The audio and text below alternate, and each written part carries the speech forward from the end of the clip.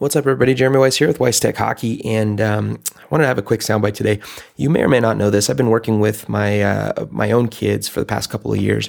My oldest boy is 7. His name's Tyler, and then I've got Chase, who just turned 5, and then we've got a little one who's 2.5, and he doesn't play yet. But Tyler and Chase play on the same team, and I've actually been working with Tyler's team for the past 3 years. And it's been an interesting development process as we go. If you followed along last year, you know we did a lot of really cool things with the team. We had them playing structured systems. We do the USA Hockey cross ice games, so it's not a full ice, but within those cross ice games, one of the first things I did was made the rule that we're never going to throw the puck away. So the players either have to carry or pass the puck in or out of the zone, which means no dump and chase ever. Within that framework, we've developed some basic breakouts, basic structures of team play and stuff like that we wanted to see happen. Over the past couple of weeks, what has happened, and this is where I'm going with this soundbite, is there's been a couple of players on our team who over the summer developed their strength, got bigger, and did a lot of good work on their shots. And it made it so that they're actually getting, for a 7-year-old, fairly heavy shots at the net, and they're able to let that shot go from further back. And so what I did was realizing that, now we have 2 or 3 players on our team that can actually put the puck on net, 3 or 4 feet up from 20 feet out. That's something we can use to our advantage. So as the skills progressed, we have developed and implemented additional systems to go in with that. So one of the things we've been working on the past few weeks, and it actually worked really well over the weekend, was getting the puck deep into the zone. And if the first shot doesn't go in, which obviously we know that it doesn't always go in, then work the rebound, work it back to the corner, and then out back to the point. We have a guy standing on the point now. And it's always going to be one of those 2 or 3 players that has the heavier shots. So we've set up a system of play where now we can utilize more options because we're taking advantage of the skill development of the players. And, you can look at this from a number of different ways. A, it works really well in the game situations. B, the players are playing structured hockey. C, it's a lot of fun for those players who have put in the extra work and have developed their shots. But what was that? C? Or D now, right?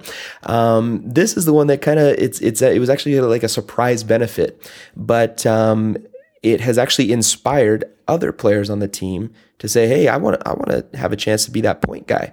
And, and I tell them, well, if you want to be the point guy, you got to work on your shot. You got to get that shot so where you can get it to the net without it bouncing on the ice first from a certain distance away.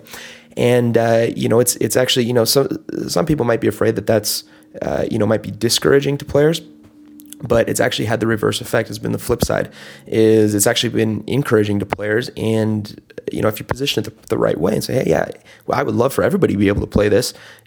Work on your shot, get your shot to where you're strong enough to be able to make it to the net with some force. And yeah, absolutely, we'll be able to use you back on the point. So it's kind of been an inspiring thing actually for some of the other players who aren't quite at that point yet. So now we've got this situation where we're maintaining offensive pressure. And remember, I'm telling you, this is 7 and 8-year-old kids. We have a couple of the youngers, like my youngest 2 players are 5, and that's my boy and one other boy. And then most of our players are 7, which would technically, I guess, be a first-year mite by USA Hockey's standpoint. And then I think we have 1 that's the second-year mite, or maybe 2, actually. I can't remember the exact numbers. But anyways, most of our team is first-year mite. We've got a couple that are super young, and then 1 or 2 that are last-year mite. But we're talking young kids here, and these guys are able to attack under control, regain their rebounds if there's a rebound, maintain that pressure, work it back to the point, get heavy shots on net, and then more guys crash in the net for rebounds. It's just, it's been really neat to see, and the progress is there. So I guess a couple things. The main point of this is develop your systems and strategies in sync with your players' physical skills. So as the physical skills improve, give them more complex systems that they can execute. Don't let them get out of sync, though. If you're letting the physical skills develop and not bumping up the systems, then it's going to be frustrating. You're not going to get the most out of your players. If you're trying to bump up the systems faster than the physical skills are capable, that's same thing. It's not going to work out. It's going to be frustrating for the players, frustrating for you as a coach. So challenge them, but at the same time, make sure those systems and physical skills are developing in tandem. And as they improve, as the physical skills come along, improve your systems, or make the system, add little tweaks, add little, constantly adding to them so that you can, get them in situations where they can function and, maintain control of the puck, which is what it's all about. And then, so that's kind of the main point of this one. And then, I can't remember what else I was going to say, so I guess we'll end it there. But it's been a lot of fun. Oh, that was the other thing. I remembered it now. The second thing is, don't take for granted what your kids are capable of learning.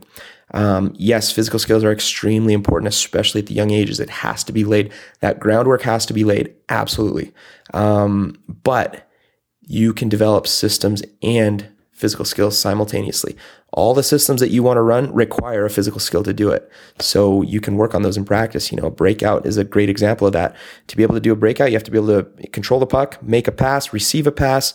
A little bit of timing aspects involved there too. So there's so much that goes into it. If coaches incorporate physical skill development into their systems and practices, then there's no reason why everything can't be developed simultaneously, and then be watching for it. And as you notice little things, like, oh man, Johnny's shot's really gotten a lot harder. We can use that. We can teach him how to shoot from further back, teach him how to attack out and attack through the seam. If you're not familiar with that terminology, you got to watch some of my videos. We explain the seam, but attack through the seam and let a shot go in stride from further out. And then, on the flip side of that, teach your players to get to the net when they see Johnny's about to shoot, because, there will be rebounds. Production of everybody will go up. Everybody will have more fun, and you'll have a blast with it, which I really have been. It's been a really fun season. Over the past 2 seasons have really, in particular, been extremely developmental, and it's amazing to see the progress that players can make from one year to the next with consistent coaching and consistent systems. So anyways, as I always say, that's my 2 cents worth on this one, but think about it, see if there's, if any of this applies to your own team, and have a great one. We'll talk next time.